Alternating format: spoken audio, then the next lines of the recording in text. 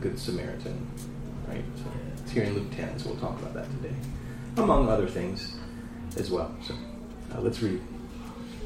Luke 10, beginning in verse 1. After these things, the Lord appointed 70 others also, and sent them 2 by 2 before his face into every city and place where he himself was about to go. Then he said to them, "The harvest truly is great, but the laborers are few. Therefore pray the Lord of the harvest to send out laborers into his harvest. Go your way. Behold, I send you out as lambs among wolves." That's exciting. "Carry neither money bag, knapsack, nor sandals, and greet no one along the road. But whatever house you enter, first say, 'Peace to this house.' And if a son of peace is there, your peace will rest on it. If not, it will return to you, and remain in the same house, eating and drinking such things as they give, for the laborer is worthy of his wages. Don't go from house to house. Whatever city you enter, and they receive you, eat such things as are set before you, and heal the sick there, and say to them, 'The kingdom of God has come near to you.' But whatever city you enter, and they don't receive you, go out into the streets, and say, 'The very dust of your city which clings to us, we wipe off against you.' Nevertheless, know this, that the kingdom of God has come near you. But I say to you that it will be more tolerable in that day, for Sodom than for that city. Woe to you, Chorazin! Woe to you, Bethsaida! For if the mighty works which were done in you had been done in Tyre and Sidon, they would have repented long ago, sitting in sackcloth and ashes. But it will be more tolerable for Tyre and Sidon at the judgment than for you. And you, Capernaum, who are exalted to heaven, will be brought down to Hades. He who hears you hears me. He who rejects you rejects me, and he who rejects me rejects him who sent me." Then the 70 returned with joy, saying, "Lord, even the demons are subject to us in your name." And he said to them, "I saw Satan fall like lightning from heaven. Behold, I give you the authority to trample on serpents and scorpions and over all the power of the enemy, and nothing shall by any means hurt you.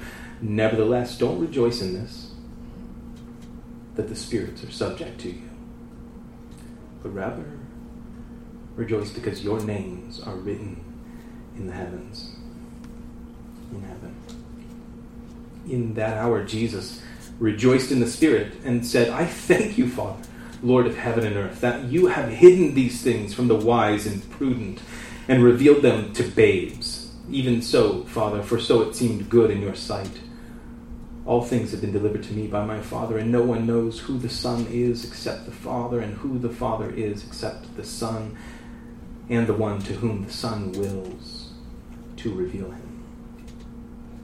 Then he turned to his disciples, and he said privately, Blessed are the eyes which see the things you see. For I tell you that many prophets and kings have desired to see what you see and have not seen it, and to hear what you hear and have not heard it.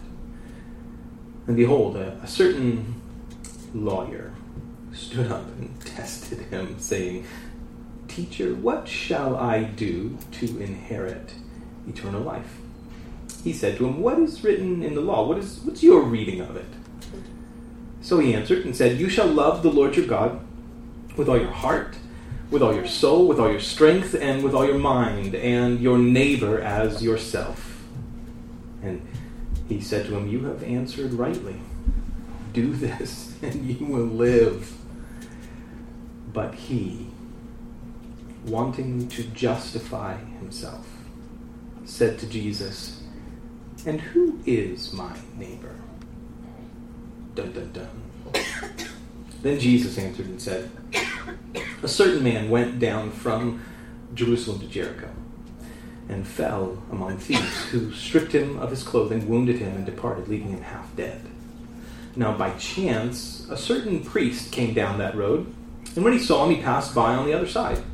Likewise, a Levite, when he arrived at the place, came and looked and passed by on the other side. But a certain Samaritan, as he journeyed, came where he was, and when he saw him, he had compassion.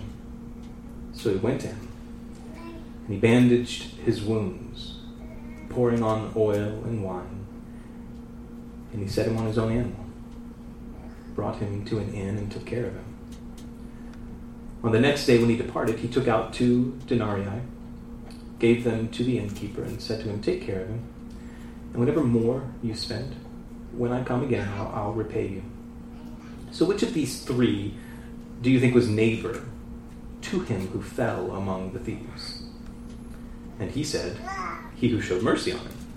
Then Jesus said to him, "Go and do likewise." Now it happened as they went that he entered a certain village, and a certain woman named Martha welcomed him into her house. And she had a sister called Mary, who also sat at Jesus' feet and heard his word. But Martha was distracted with much serving. And she approached him and said, "Lord, do you not care that my sister has left me to serve alone? Therefore tell her to help me." And Jesus answered, and he said to her, "Martha, Martha, you're worried and troubled about many things. One thing is needed. And Mary's chosen that good part, which will not be taken away from her." Well then, lots of fun stuff to discuss. Let's pray. Father, we pray because as we come to your word, the whole point of it is that we would commune with you, the living God. And it is through the word that you have spoken to the prophets and through your Son that we get to see who you are and what you think. Not just then, but now. And so because we are aware that you are always everywhere, and therefore also here, we ask that you would speak to us, that you'd reveal more and more about who you are. Father, we praise you for the liberties you've given us in this country. May we continue to pursue them for all as you allow. Thank you for being kind to us, though we have often squandered liberty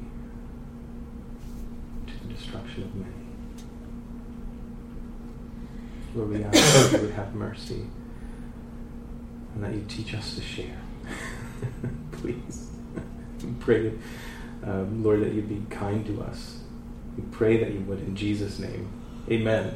Amen. Amen. All right. Let's back up to verse 1, Luke chapter 10. After these things, the Lord appointed 70 others also, and sent them 2 by 2 before his face into every city and place where he himself was about to go. This was the second time that Jesus did this kind of thing, right? The first time we saw a couple of chapters back, Jesus appoints the 12, and then he sends the 12 out into different places, the 12 whom we commonly refer to as the apostles. We see those go out, and we see them doing ministry according to the word of Jesus. Now he's going to send out 70. And I think it's interesting, among other things, to see those two numbers, 12 and then 70. They're also seen in the Old Testament. We see the 12 with the 12 patriarchs, the 12 children of Jacob, of Israel. So we see 12 there. And then we also see 70 people. That's the total number of descendants that went into Egypt. Whenever you get to Exodus chapter 1, the total number of the descendants of Abraham, Isaac, and Jacob, their family at that time was 70 people, according to Exodus chapter 1. So I think that's interesting. Jesus had the 12 that he sent out, and then he also sent out 70. We also see later on when Moses is appointing judges to help him make decisions for Israel, that there are 70 other men selected as judges to help Moses make decisions and to judge between the people. So after these things, as we read, the Lord appointed these 70s, and he sent them 2 by 2 before his face into every city. This is a very particular mission. He's sending them out throughout all of these different cities. And one of the things that this part of the story reminds me of is that what we have in the record here is not a full biography of every single thing that happened in and around the life of Jesus. In fact, later when we get to John's writing, we'll find that that's exactly what John said. John says multitudes of books could be written of the things that Jesus did and said. But these things were written so that you would believe, and in believing that you would have eternal life. John's very specific about that in his gospel. So this particular story reminds me of that. There are lots of things that we just don't know about that are referred to in various places. And of course, because there's some things that we don't know about, there are some things we just, again, we can't know. So he sends these out 2 by 2, though. I like this idea of that accountability where there are 2 people that are going together. It's easy if you're just by yourself. It's really easy to either get discouraged or to get like in a place where you are, if something difficult happens, like I said, to be discouraged, or sometimes just to shirk your responsibilities because you don't have another person to help hold you accountable, right? So this is one of the things I think that's really helpful and beneficial about working together in ministry and serving the Lord together. So I like that he sent them out 2 by 2. But he did send them where he himself was about to go. We've already read that Jesus had set his face to go to Jerusalem. It's one of the reasons why one of the villages of the Samaritans said, we don't want you to come here, because the Samaritans and the Jews had this strong tension between them. And so one of the groups of the Samaritans was like, we don't want you to come to our town because you're on your way to Jerusalem, and like Samaritans and Jews don't get along. And so we read last week the response of James and John. They're like, shall we call down fire from heaven to consume them, right? Like, what are you guys talking about, you know? But that's what that was their response, because they were frustrated and angry at the people in this particular village. Jesus is like, you don't know what manner of spirit you're of. Like, what are you trying to do? The Son of Man has come to save, not to destroy. So, anyhow, as they're making their way there, Jesus is sending out these groups of disciples into various towns because he's going to all of these towns as he's on his way to Jerusalem. This is a big part of his ministry where all of these miracles and things are happening not only at Jesus' hands, but even the hands of his disciples. Not just the 12, but even these 70. They're given a particular authority as well. One of the things that I think I want to caution us against is reading this and thinking, this is true about every single Christian. Remember, this is a particular thing happening at this time in the life and ministry of Jesus. Okay? Jesus gave them a particular authority. It doesn't mean that he's given that same authority to everyone. In fact, when we get to the book of Acts, many of these things start to slow down dramatically when we get to the book of Acts. Acts takes place over a long period of time, and so we do have some references to various miracles, but not nearly the things that are being shown to the nation of Israel as Jesus is presenting himself to them as their Messiah and showing them what the kingdom of heaven is like. Right? There's a particular purpose to what he's doing here. One that the majority of them will eventually reject when they cry out in Jerusalem, we will not have this man rule over us. That sort of is the culmination of this. He's presenting all of this in fulfillment of the things that have been written by the prophets. But the majority of the people reject his authority. They reject believing in him, while some, of course, a small group do believe him. And that becomes the church, and then that church then spreads from there. So, verse 2 says this. Then he said to them, this is to the 70, that he's sending out into these different towns and cities and places. He said to them, the harvest truly is great, but the laborers are few. Therefore pray the Lord of the harvest to send out laborers into his harvest. I've often wondered about this. This is one of those verses that sometimes we use as a general statement about all the time. Sometimes we talk about Christian ministry and service. Sometimes we hear this phrase that the harvest is great, the laborers are few. Therefore, pray the Lord of the harvest to send out laborers into his harvest, because we're trying to get you to enlist yourself into ministry. Like you should be a laborer. And that's kind of what happens here. Jesus says, "Pray that this will happen," and then he sends them out. Right? He sends them out, the very ones praying about that particular thing. Obviously, we do see that here, but sometimes I think we make assumptions about particular things that aren't necessarily true. Like sometimes we might assume that there is some particular thing. Like I grew up in a setting where it's like people wanted to plan a revival what we call a revival, and it would be like a week-long service of things, and it just seemed so manufactured. I don't know how else, like what other word to use to describe it. It seemed very frequently very manufactured, of like, well, we're trying to make something happen, and anyway, so I step back from this sometimes and I say, Lord, is the harvest always great? Remember, it's important for us as we read the scriptures that we keep it all in context, in the context in which it's written. There's a particular thing that God is doing. And in one sense, certainly the harvest is great, in that there are many people everywhere, right, who need to hear the great news of Jesus and of his good kingdom. And certainly it seems frequently the laborers are few. But I think if we go from a place where we think that phrase, the harvest truly is great, if we take that phrase to mean that God is going to do some particular huge salvation ministry thing in one particular setting, like in yours, I just want to be careful about that stuff, or in mine. It's possible that he will. He's done it, right? The thing I want to, I guess, caution us against is making assumptions about particular things that may not necessarily be what the Lord is saying at a particular time. I think that we ought to be cautious as we read the scriptures together and as we pursue the Lord. Certainly there are many people who we want to hear, many people who need to hear the great news of Jesus, the good news of his kingdom. But is saying that a guarantee that you or I going out and sharing the good news, the message of the good news or the gospel of Jesus, is that a guarantee that people will hear, that many people will hear and believe that? I don't think it's a guarantee of that. Certainly sometimes it does happen. And we praise the Lord for that. But it isn't always the case. That being said, there's never a shortage of work. Let me be clear. There's always service that we can do to help the work of ministry, right? There's always something that we can do to be involved in the work of Jesus' church. The question for many of us is, how can I be involved in that? What can I do?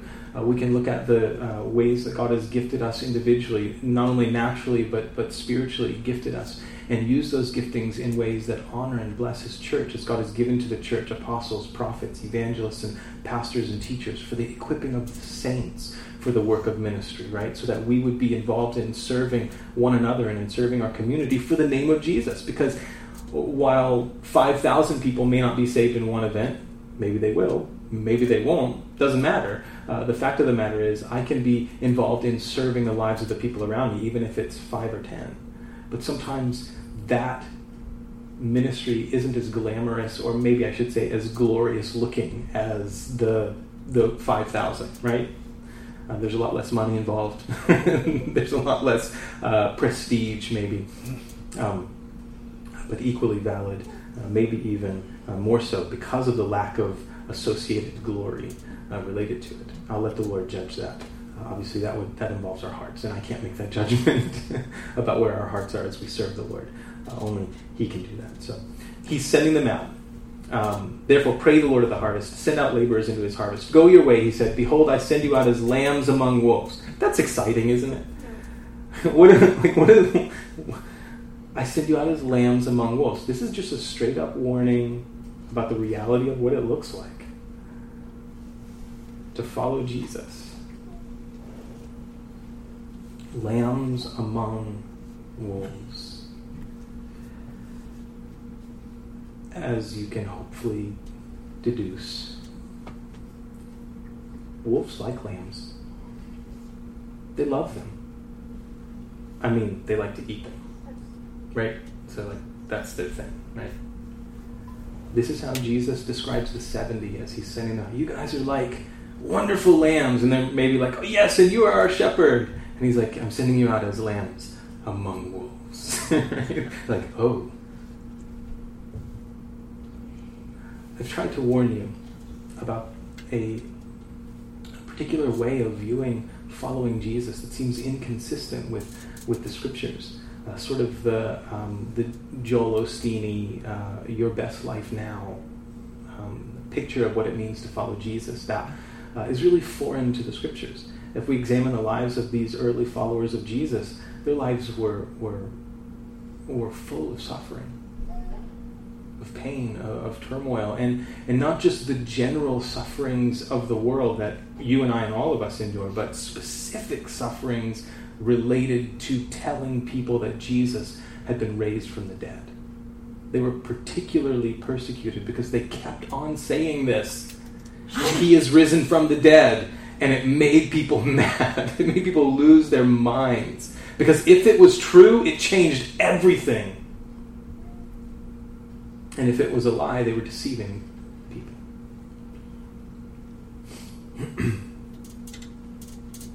Go your way. Behold, I send you out as lambs among wolves. Carry neither money bag. This is similar to what he said to the 12 earlier. But this is these statements are related to, it seems to me, related to Jesus saying, I want you to be dependent on the Father to provide for you. I want you to depend on God. So carry neither money bag, knapsack, nor sandals. Greet no one along the road. In other words, you have a particular purpose, a mission that you're going on. You need to get to it. But whatever house you enter, first say peace to this house. And if a son of peace is there, your peace will rest on it. If not, it will return to you. This is, if you're familiar with Hebrew culture, this is an incredibly Hebrew way to speak. Shalom be on you. Right? Peace be on you. Shalom is a very common Hebrew greeting. And so Jesus is using that very thing, saying, Shalom, let my peace be on you. Shalom be on you. But if not, let it return to you, he says. And remain in the same house, eating and drinking such things as they give, for the laborer is worthy of his wages. If you're involved in serving your ministry, and by the way, this becomes something that Paul later on uses, that particular phrase, the laborer is worthy of his wages, a particular phrase that Paul uses about those serving in ministry, in the ministry of the word, and among other things. So, the whole point of this, though, of that particular section, is Jesus saying, I don't want you to carry all this extra stuff with you. I'm sending you on a mission, and I want you to depend on God to provide for you. That certainly is a lesson I think all of us ought to learn, no matter what mission we're on. You can trust the Lord. Just like he provided for them, how he took care of them, and this thing he has called them to, so too, he provides the things that you need. Not always the things that I want. No, I want lots of stuff, you guys. I just want lots of stuff sometimes. And he hasn't promised to give me all the things that I want. But he does provide the things that I need. Until the moment I don't need them anymore. Right? I mean, if God's ready to kill me, then I don't need any food anymore. There are certain things I don't need anymore if it's my time. So even in that, I can trust the Lord. Or rather, I want to learn to. Whatever city you enter and they receive you, eat such things as are set before you, and heal the sick there. And say to them, the kingdom of God has come near to you. So this is like if somebody receives you into their city or town, say that just do ministry and then serve the people, meet their needs, very practical needs, and say the kingdom of God has come near you. I think that's wonderful. And something obviously that I think about this idea, we were just talking about it last night, this idea of like, what does it look like for a church to be represented in a city? Like, what's our city's view or our community's view of us as a church? And obviously, it's nothing right now, right? Like, nobody knows anything about who we are, right? I get it, right? But like, as we continue to serve the Lord in our city, how do people view us as a group of people serving the Lord together? What does that look like? How do we present ourselves to the community? And so I thought about it, and the more I think about it, the more I think, wouldn't it be wonderful for the way that people see us in the community outside of the church, the way that people see our fellowship is as one that gives and one that serves and one that helps provide for people's physical needs and one that helps provide training and equipment and whatever it is that our community needs in order for our community to grow and our community to be better. And because we're followers of Jesus, that's always coupled with the great news of God's kingdom. We can say the kingdom of God has come near you.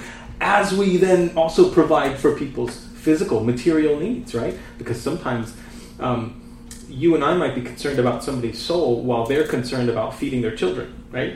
And I think that if we can help meet that need and then also share with them the great news of God's kingdom, right? I think that's helpful and good, right? It's weird to me. I suppose what I'm trying to say is that it's odd to me to think of those two, of making that a dichotomy, of separating the idea of caring for the whole person. Seems like a strange way for us to handle things. Whereas sometimes the view of churches in a community is that they're always trying to take something from the community, or they're always trying to get something from it. We've even considered things like this, like what does it look like for us as a church to not pay taxes that go to help our community? We can. That's something I think about, right? Like, should we use the opportunity that we have to be tax exempt from things like local and state sales taxes? We can do that, but we can also pay that as a group, and that money then goes to help support our community, right? In the various things that our community does, right? Think about the pieces of land that are owned throughout the city that are owned by churches, and all of that land being exempt from the local taxes. Like, that's a lot of money that like our fire department isn't getting, right? A lot of money that our school system isn't getting because of that, because that's what our property taxes go to, among other things, right? So while some people maybe don't consider it, it's just something I think we ought to be able to say, what does this look like to our community? What would this mean to somebody who's not following Jesus? Right? Because our goal is not only to build disciples, it's also to reach more people, right? To make them, if they hear the great news, for them to be disciples of Jesus, to be following him. So if nothing else, it's something that I think that we ought to say, what does it look like for us to follow Jesus? What is the way that our community is presented to our broader community in the area?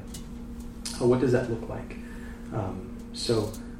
If nothing else, again, I just want to say, God give us wisdom and opportunities to share. So, moving on, we continue with Jesus' instructions to the 70. So he tells them, if they're received, to say the kingdom of God has come near to you. But verse 10, whatever city you enter and they do not receive you, go out into its streets, and say, the very dust of your city which clings to us, we wipe off against you. He told the 12 earlier to shake off the dust from their feet whenever they left the city. This is something that I believe, we mentioned the Jehovah's Witnesses, I think still do at times. If they come to your door and you reject their message, sometimes when they leave your property, they'll shake their feet off as they're leaving, because of this particular passage and the one dealing with the 12 that Jesus told them to shake the dust off of their feet. Now this was a practice that many of the religious Jews already did whenever they passed through land that didn't belong to Israel. Whether it was through Samaria or whether it was through Gentile lands, if they had to go through the land, they tried not to, but if they had to go through some other land for whatever reason, when they left that land, they would shake the dust off their feet, basically to say, like, we don't want your dust over in Israel, right? It's not very nice, right? In that sense, right? Jesus is using this thing that was already being practiced as a way to say something to, because now it's not Jewish people doing this in land that is non-Jewish, but now it is Jewish people doing this in Jewish cities and towns. Do you get that this would catch their attention? That's the point. They'd be like, wait a minute, why are you guys shaking the dust off your feet? Like, we're Jews, right? Right? Because part of the belief system of many of the Jews was that it was good enough for them. Their relationship to God was good enough because they were physical descendants of Abraham, Isaac, and Jacob, and that made them good enough. Right? But that's not how you enter the kingdom of the heavens. And Jesus came to reveal that fact, among other things. That they weren't grandfathered in that sense, right? In that biological sense. But their being in the place of God's blessing was rooted in their faith in Him as the Messiah. So he uses this illustration that was already being done for when Jews passed through non-Jewish land. but now they're going to do it even when they leave a Jewish city. They're going to do it. And all the Jews who see that then would hopefully be aware of that. I think that's the idea here. That would get their attention. So he continues, that they're, even in that case, are to say, nevertheless, know this, that the kingdom of God has come near you. Same thing, whether they receive him or not, they're to bring the same message. Kingdom of God has come near you. Right? So this is the way Jesus is presenting himself and his ministry to Israel as a whole. The kingdom of God is near. Woe to you, verse 12. But I say to you that it will be more tolerable in that day for Sodom than for that city. That's no good, right?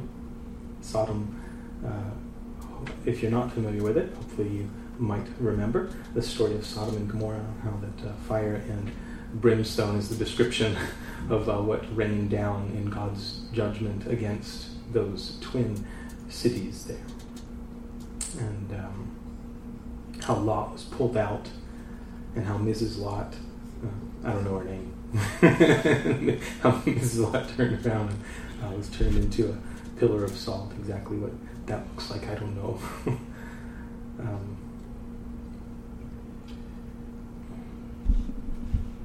It will be more tolerable in that day. That's a specific day, a particular one. It harkens to the idea that one day everyone must give an account of who they are in their lives. That day, the judgment day. I say to you that it will be more tolerable in that day for Sodom than for that city, for the city that rejects the ministry of Jesus. Yee! Who says to the 70s, nope, the 70 people as they're going out, nope, don't want this. Woe to you, he says, Chorazin. Stop right there. There's no record that I have found anywhere in the New Testament of any ministry Jesus or anybody else ever did in Chorazin. This is a reminder that there are lots of things that happen that we just don't have records of, right? The way that the gospel records are written is not to provide a full biography of every single event and every single thing that Jesus said or did. They are written to remind us of particular things. So I think it's important to remember that. Woe to you, Chorazin! Woe to you, Bethsaida! For if the mighty works which were done in you had been done in Tyre and Sidon, they would have repented long ago, sitting in sackcloth and ashes. But it will be more tolerable for Tyre and Sidon at the day of judgment than for you. And you, Capernaum, who are exalted to heaven. Why does he say Capernaum is exalted to heaven? That was sort of the home base of Jesus' ministry. That's where Jesus and his disciples hung out most. In the northern part of Israel, Capernaum sits just off the Sea of Galilee, in the northern part of Israel, in the Galilee area. And that's where Jesus' ministry was primarily rooted as he traveled around Israel for about 3.5 years. It was the total amount of time, from the time of John's baptism to the time of the crucifixion, and a little bit after that, and resurrection.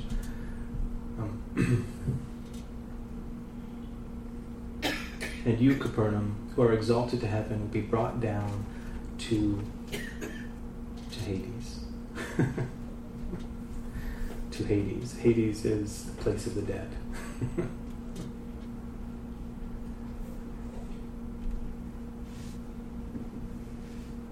He who hears you, hears me.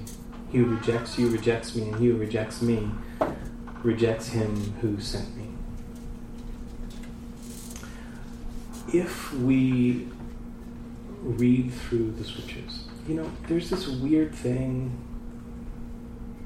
It's weird to me. I don't know, maybe it's not weird to you guys. It's weird to me. It's a weird thing. I hear some people talk about Jesus or talk about the scriptures who sometimes don't ever want to talk about judgment. And I don't understand that. I don't get how somebody can listen to the words of Jesus and think that there's not going to be an account.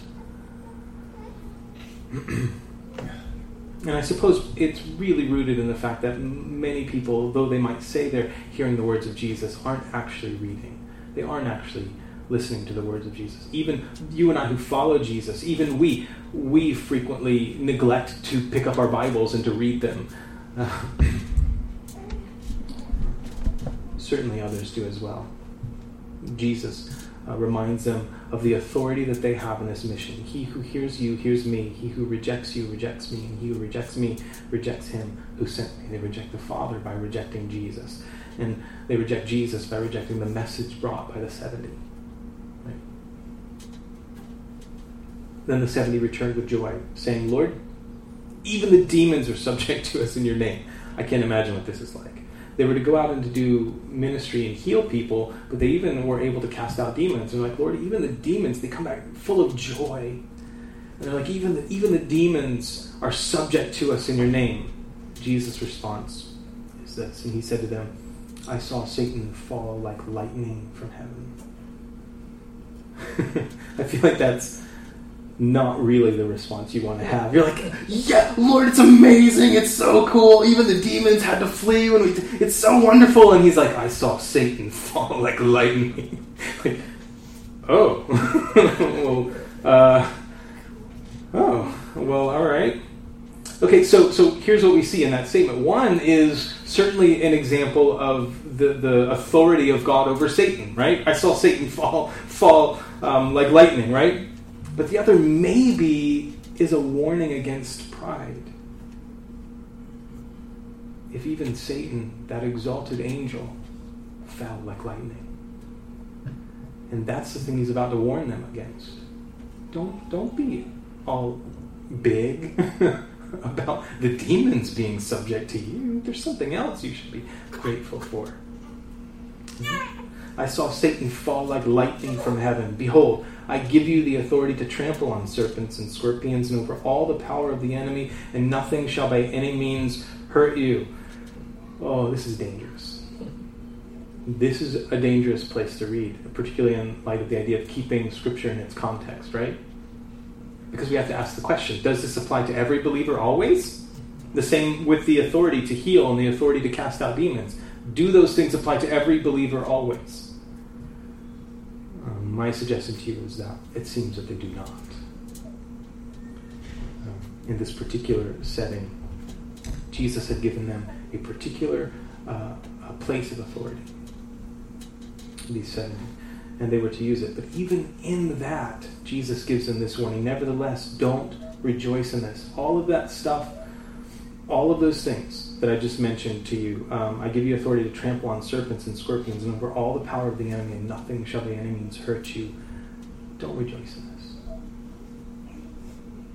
It's one of the things for me, whenever people come up and start saying, look at all this authority Jesus has given me to do whatever it is. If it's healing ministry, if it's exorcism type of ministry or some other form of ministry, one of the things I always try to do as I examine those things to discern them is to see what it is that they're rejoicing in. Jesus said, don't rejoice in that stuff.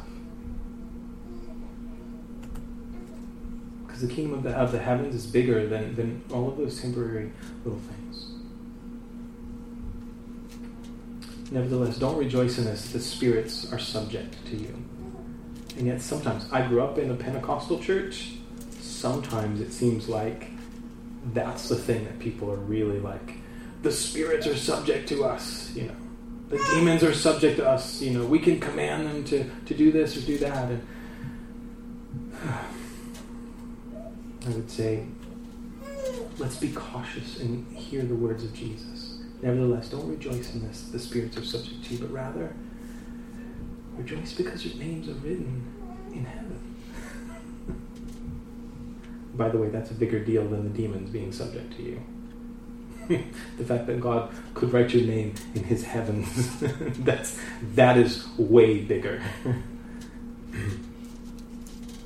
The demons are always subject to the Father. There is no great cosmic battle between good and evil, and maybe good will triumph and maybe evil. There's no yin and yang, as we see in many Eastern religious systems, not in the context of the Scriptures. There is God, who sits alone as Father, Son, and Spirit, eternal and perfect, and there is no other like him. He does whatever he wants, whenever he wants, to whomever he wants, in whatever way he wants, because nobody can tell him otherwise. He's that transcendent above everything. And he has chosen to be imminently close to us, to be present with us. That's why Jesus was called Emmanuel, God with us.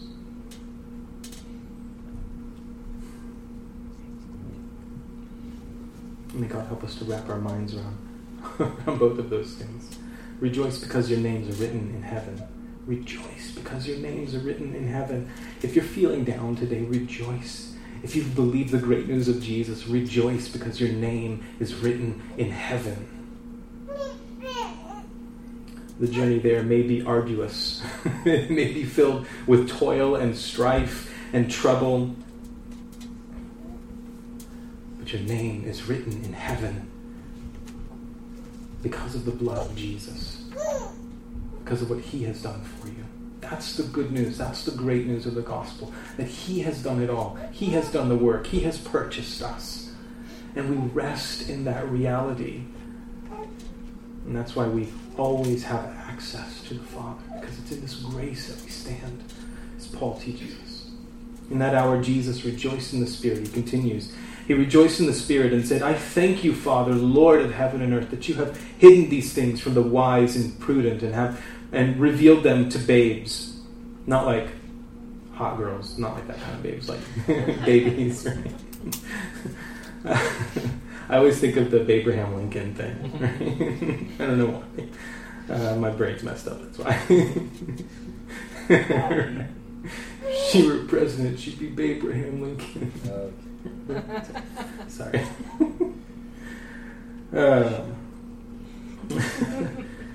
Even so, Father, for so it seemed good in your sight. Why does it seem good in your sight?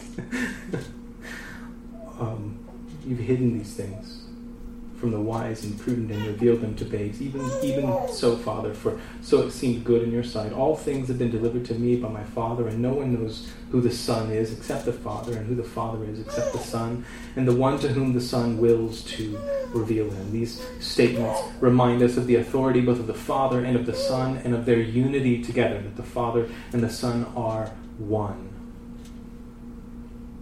No one knows who the Son is except the Father, and who the Father is except the Son, and the one to whom the Son wills to reveal him. We cannot divorce this thing called ministry or the church or serving our community or presenting the great news of Jesus. I think that it makes no sense for us to divorce it from the fact that we work together with the will of God. That it's God who has to open the eyes and the hearts and the minds of people to see. And in fact, he does that. I think it's good for us to pray that he does that. To ask him to do that very thing.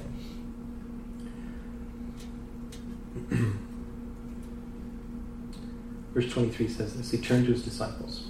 Now he says this to them privately.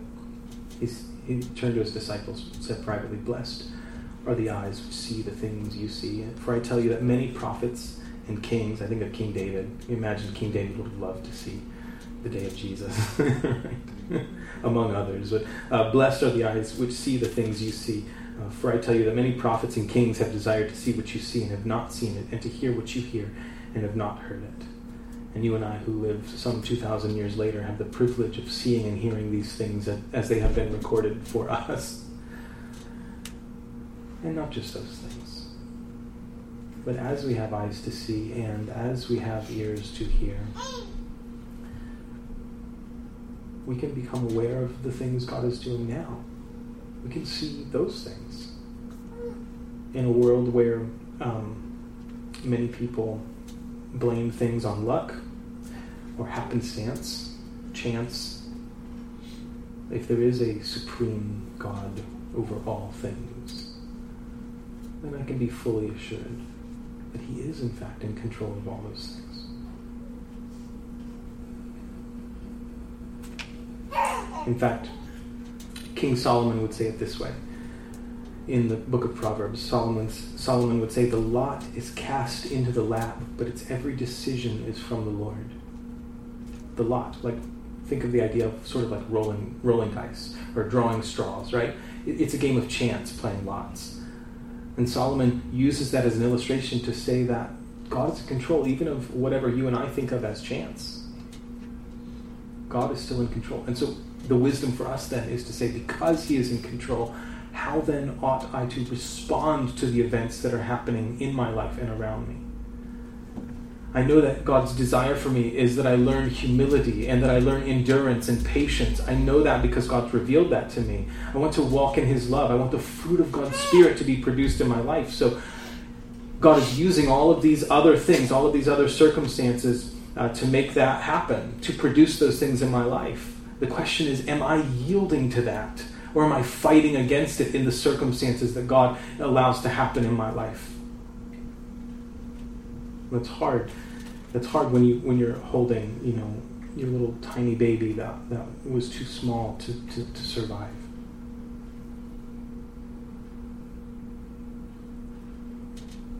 Outside the womb, that's hard. But I go from those places and I say, Lord, teach me. Don't let any of this be in vain. And my confidence is that it is not. Because he has promised that you and I know that all things work together for good to those who love him, to those who are called according to his purpose. And nothing can separate us from his love. And it's with that confidence that we march on in a world full of disaster. If you're expecting the world not to be full of disaster, you need a different world than the one we're in. Because the one we're in is full of disaster, not just for you or for not just for other people, but for you and I too, right? And following Jesus doesn't divorce us from that reality. We live in a world that is fallen. And Jesus has come to redeem, to buy back, to purchase. To present to the world his kingdom that is better than everything else that we have known. In fact, it somehow is the thing that so many of us long for inside. Even people who don't believe long for unity. They long for peace. They long for these things that in my mind, don't even make any sense to want that stuff because you've never even known it in reality. It just hasn't ever existed. But somehow we still want these things that are really figments of our imagination, and we want them for everyone around the world. And Jesus has promised a kingdom of peace. Oh, I want to be at work doing the things, whatever it is that I can, in this short little blip of time. I can't believe I'm almost 40. This short little blip of time called my life.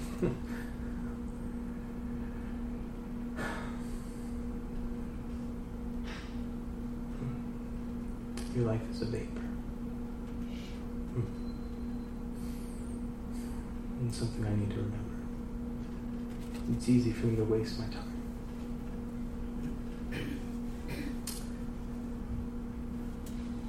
Verse 25 says this. Behold, a certain lawyer stood up and tested him. This lawyer would be an expert in Jewish law. Right? That's the idea of a lawyer here. We're not talking about the idea of separation of church and state and of separate legal system from the religious system. But those two were wrapped up together in Israel, as they were in many ancient cultures, but they were also such in Israel. So this lawyer would be one who was working in understanding and interpreting the law, an expert in Moses' law, in the Torah. Behold, a certain lawyer stood up and tested him, saying, "Teach." That was his nickname for him. What shall I do? What shall I do to inherit eternal life? It's a great question. What do I need to do to live forever? We're all searching for the fountain of youth. Right? It's been a perpetual historical search. What must I do to inherit eternal life? Verse 26, and he said to him, "What's written in the law? What's your reading of it?" I love this because Jesus puts the question back on him. He's like, what do I need to do to have eternal life? And Jesus is like, what do you think the law says? What do you think?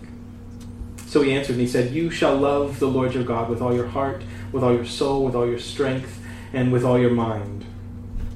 and your neighbor as yourself. That's a condensed version of you shall love your neighbor as yourself, right? One of these, the first part is from Deuteronomy chapter 6. The second part is from Leviticus chapter 19. Both of those in Torah, both of those in Moses' law. And they are the two things that in another place Jesus used to summarize all of the 613 commands in the law of Moses. You shall love the Lord your God, and you shall love your neighbor as yourself. On these two commandments hang all of God's law and his prophets.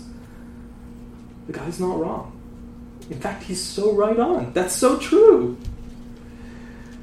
He answered and he said, you shall love the Lord your God with all your heart, with all your soul, with all your strength, and with all your mind. You shall love your neighbor as yourself.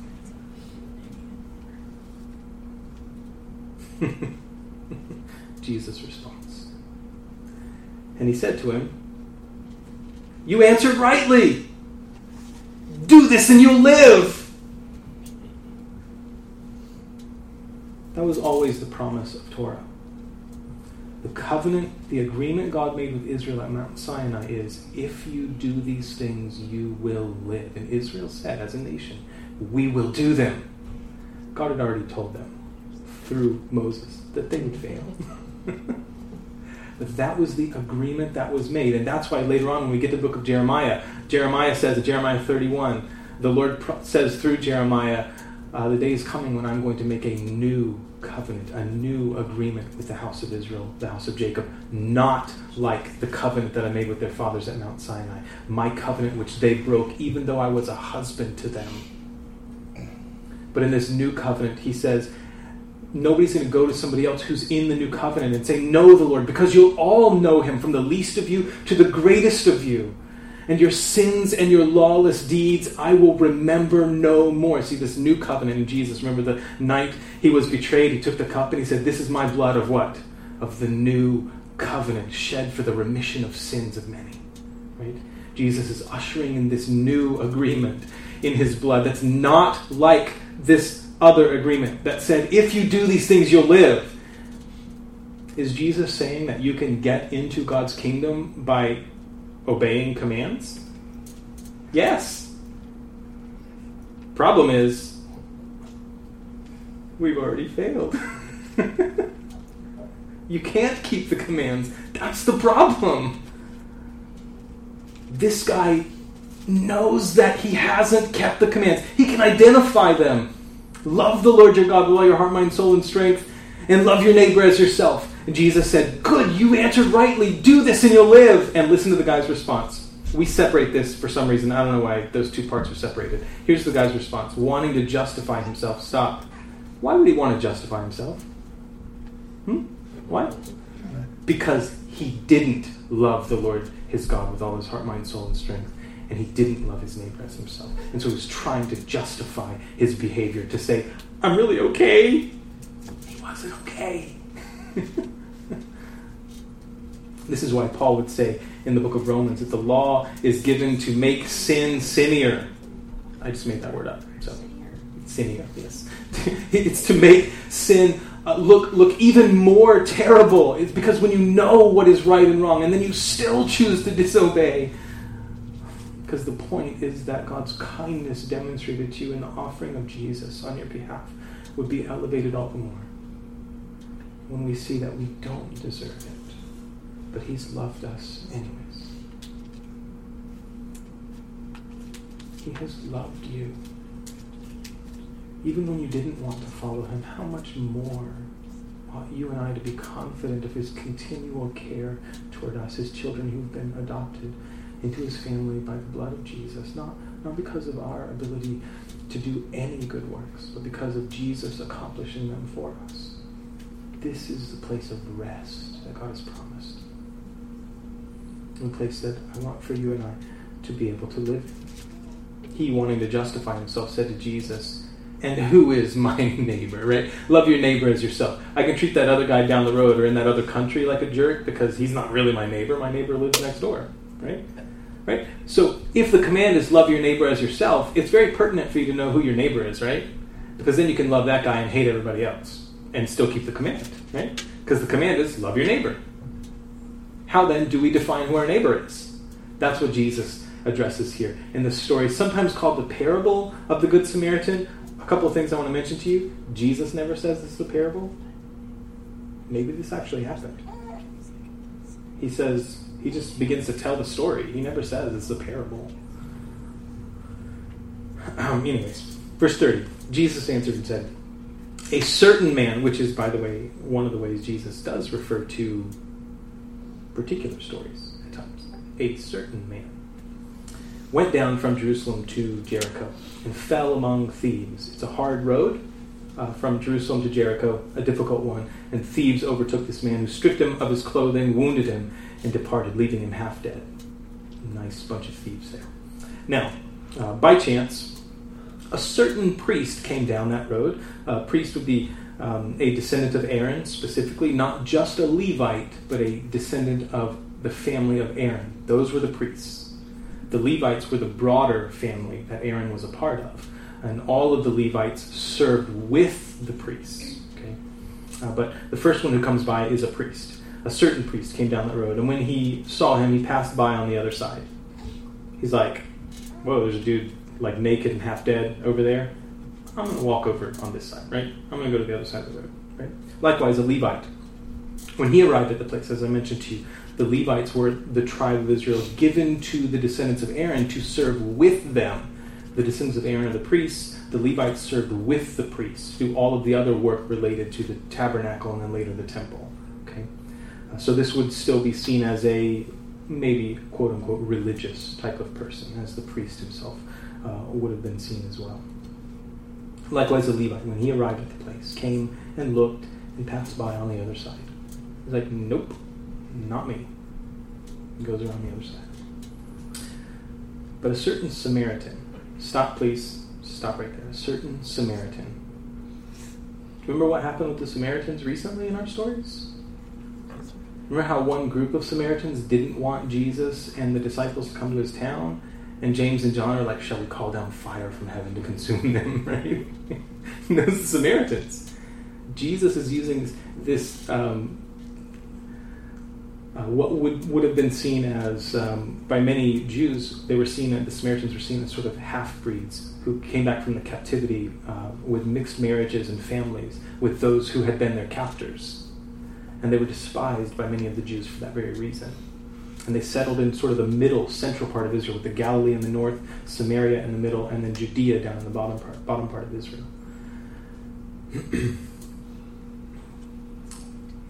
But a certain Samaritan.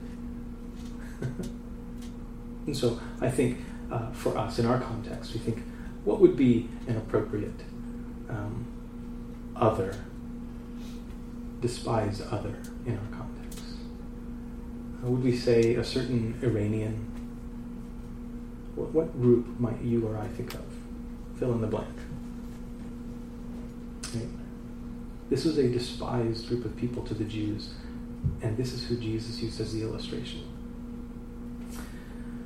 A certain Samaritan, as he journeyed, came where he was, and when he saw him, he had compassion. That really is the key thing right there. That's kind of the top and the bottom of it. He saw the guy, and he had compassion. And I think in a lot of our social anxieties and frustrations with people and people groups, if we would begin to see people as people and just have compassion on them instead of defining people in whatever groups you and I want to put them into and then bash that group instead of seeing people as people and having compassion, I think that we would have much better opportunities for the gospel and better relationships.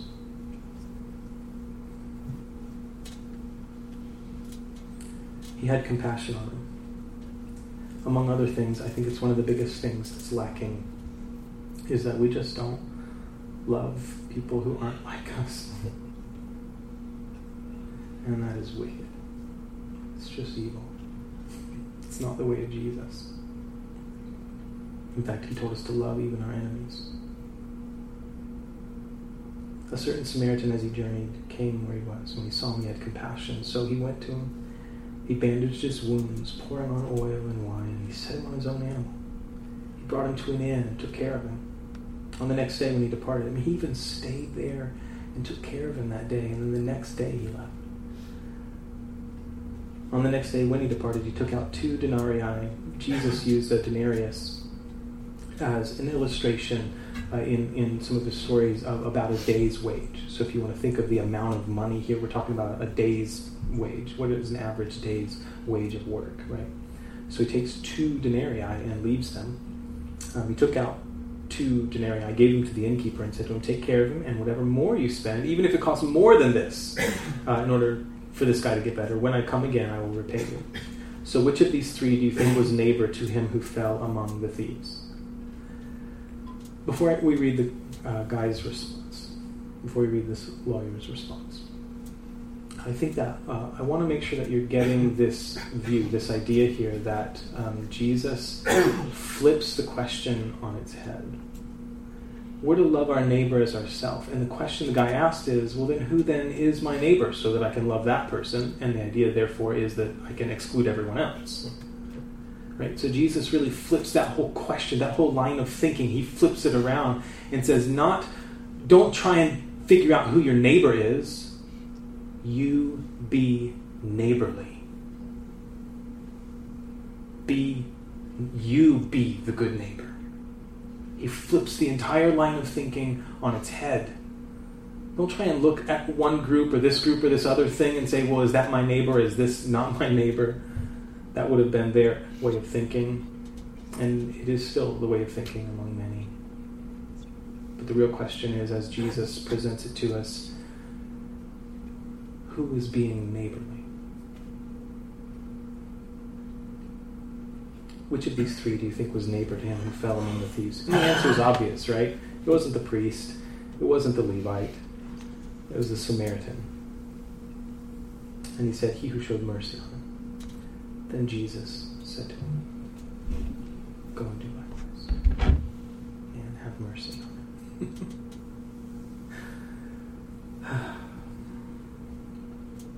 It is by grace you've been saved through faith, and that not of yourselves. It is the gift of God. But faith without works is dead.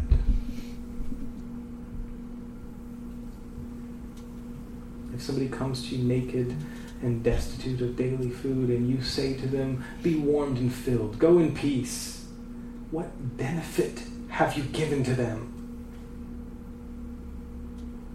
And thus, faith without works is dead.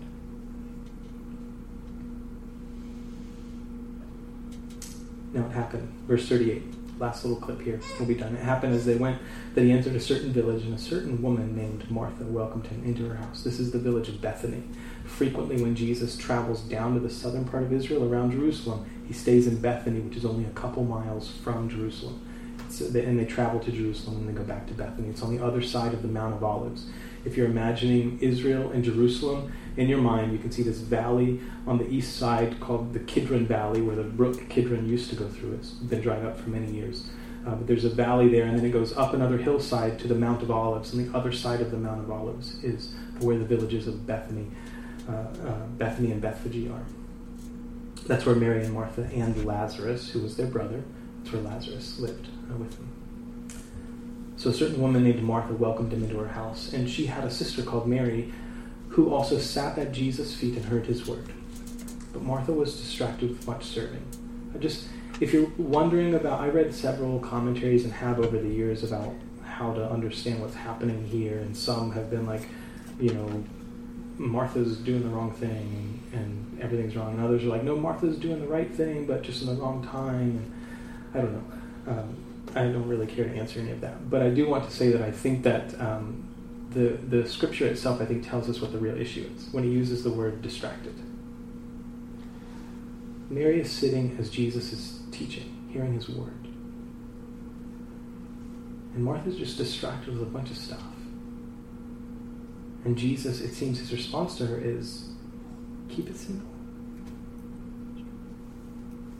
That way you too can be hearing the word. And I marvel at how often I neglect this reality by making many more things in my life much more difficult than they need to be, and then neglecting time in the Word of God. Because I'm just busy with all sorts of stuff that's distracting me. Martha was distracted with much serving, and she approached him and said, Lord, do you not care that my sister has left me to serve alone? Now she's accusing Jesus of not caring about her. Yikes, bro. Right?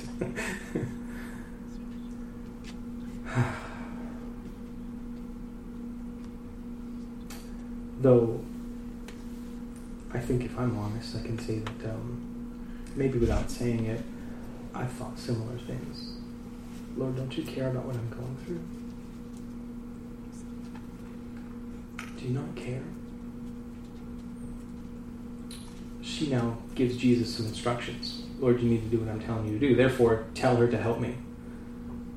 This is a weird way to pray, you know? Lord, you don't really care about me, do you? Do this.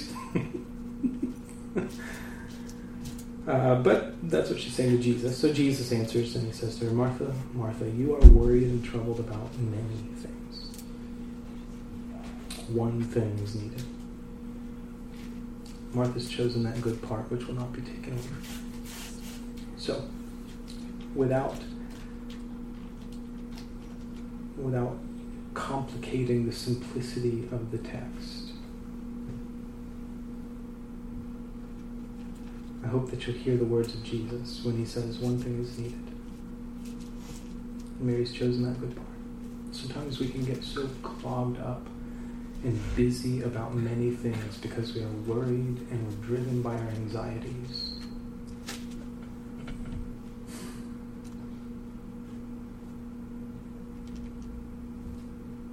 Jesus would say to us, come to me, all you who labor and are heavy laden, and I will give you rest. It's hard for me to hear sometimes. I have a full-time job. I have 4 children.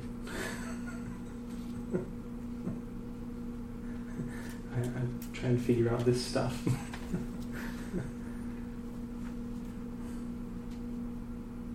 Come to me, all you who labor and are heavy laden, and I will give you rest. Take my yoke on you and learn from me. Because my yoke is easy and my burden is light, and you will find rest for your souls. That is his promise to us, and I pray to God that it would be true for us this morning. And not just this morning, but as we continue to follow Jesus together, God help us to keep it simple. as much as is possible, right? Let's pray. Father, I'm so grateful for your patient love toward us.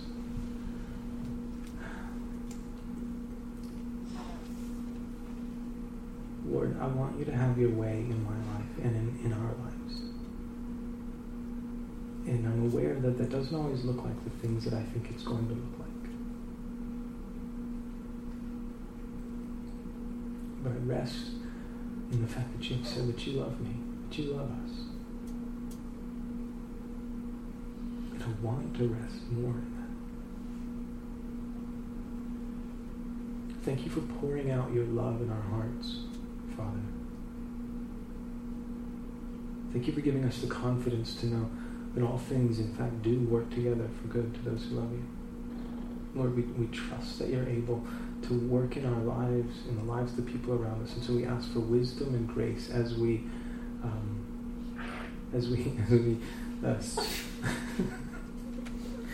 as we spend time pursuing you, Lord. And thank you for our little babies, too. What a joy they are to us. And often a reminder to laugh. Father, we praise you for your kindness to us. We pray all these things in Jesus' name. Amen. Amen. Amen.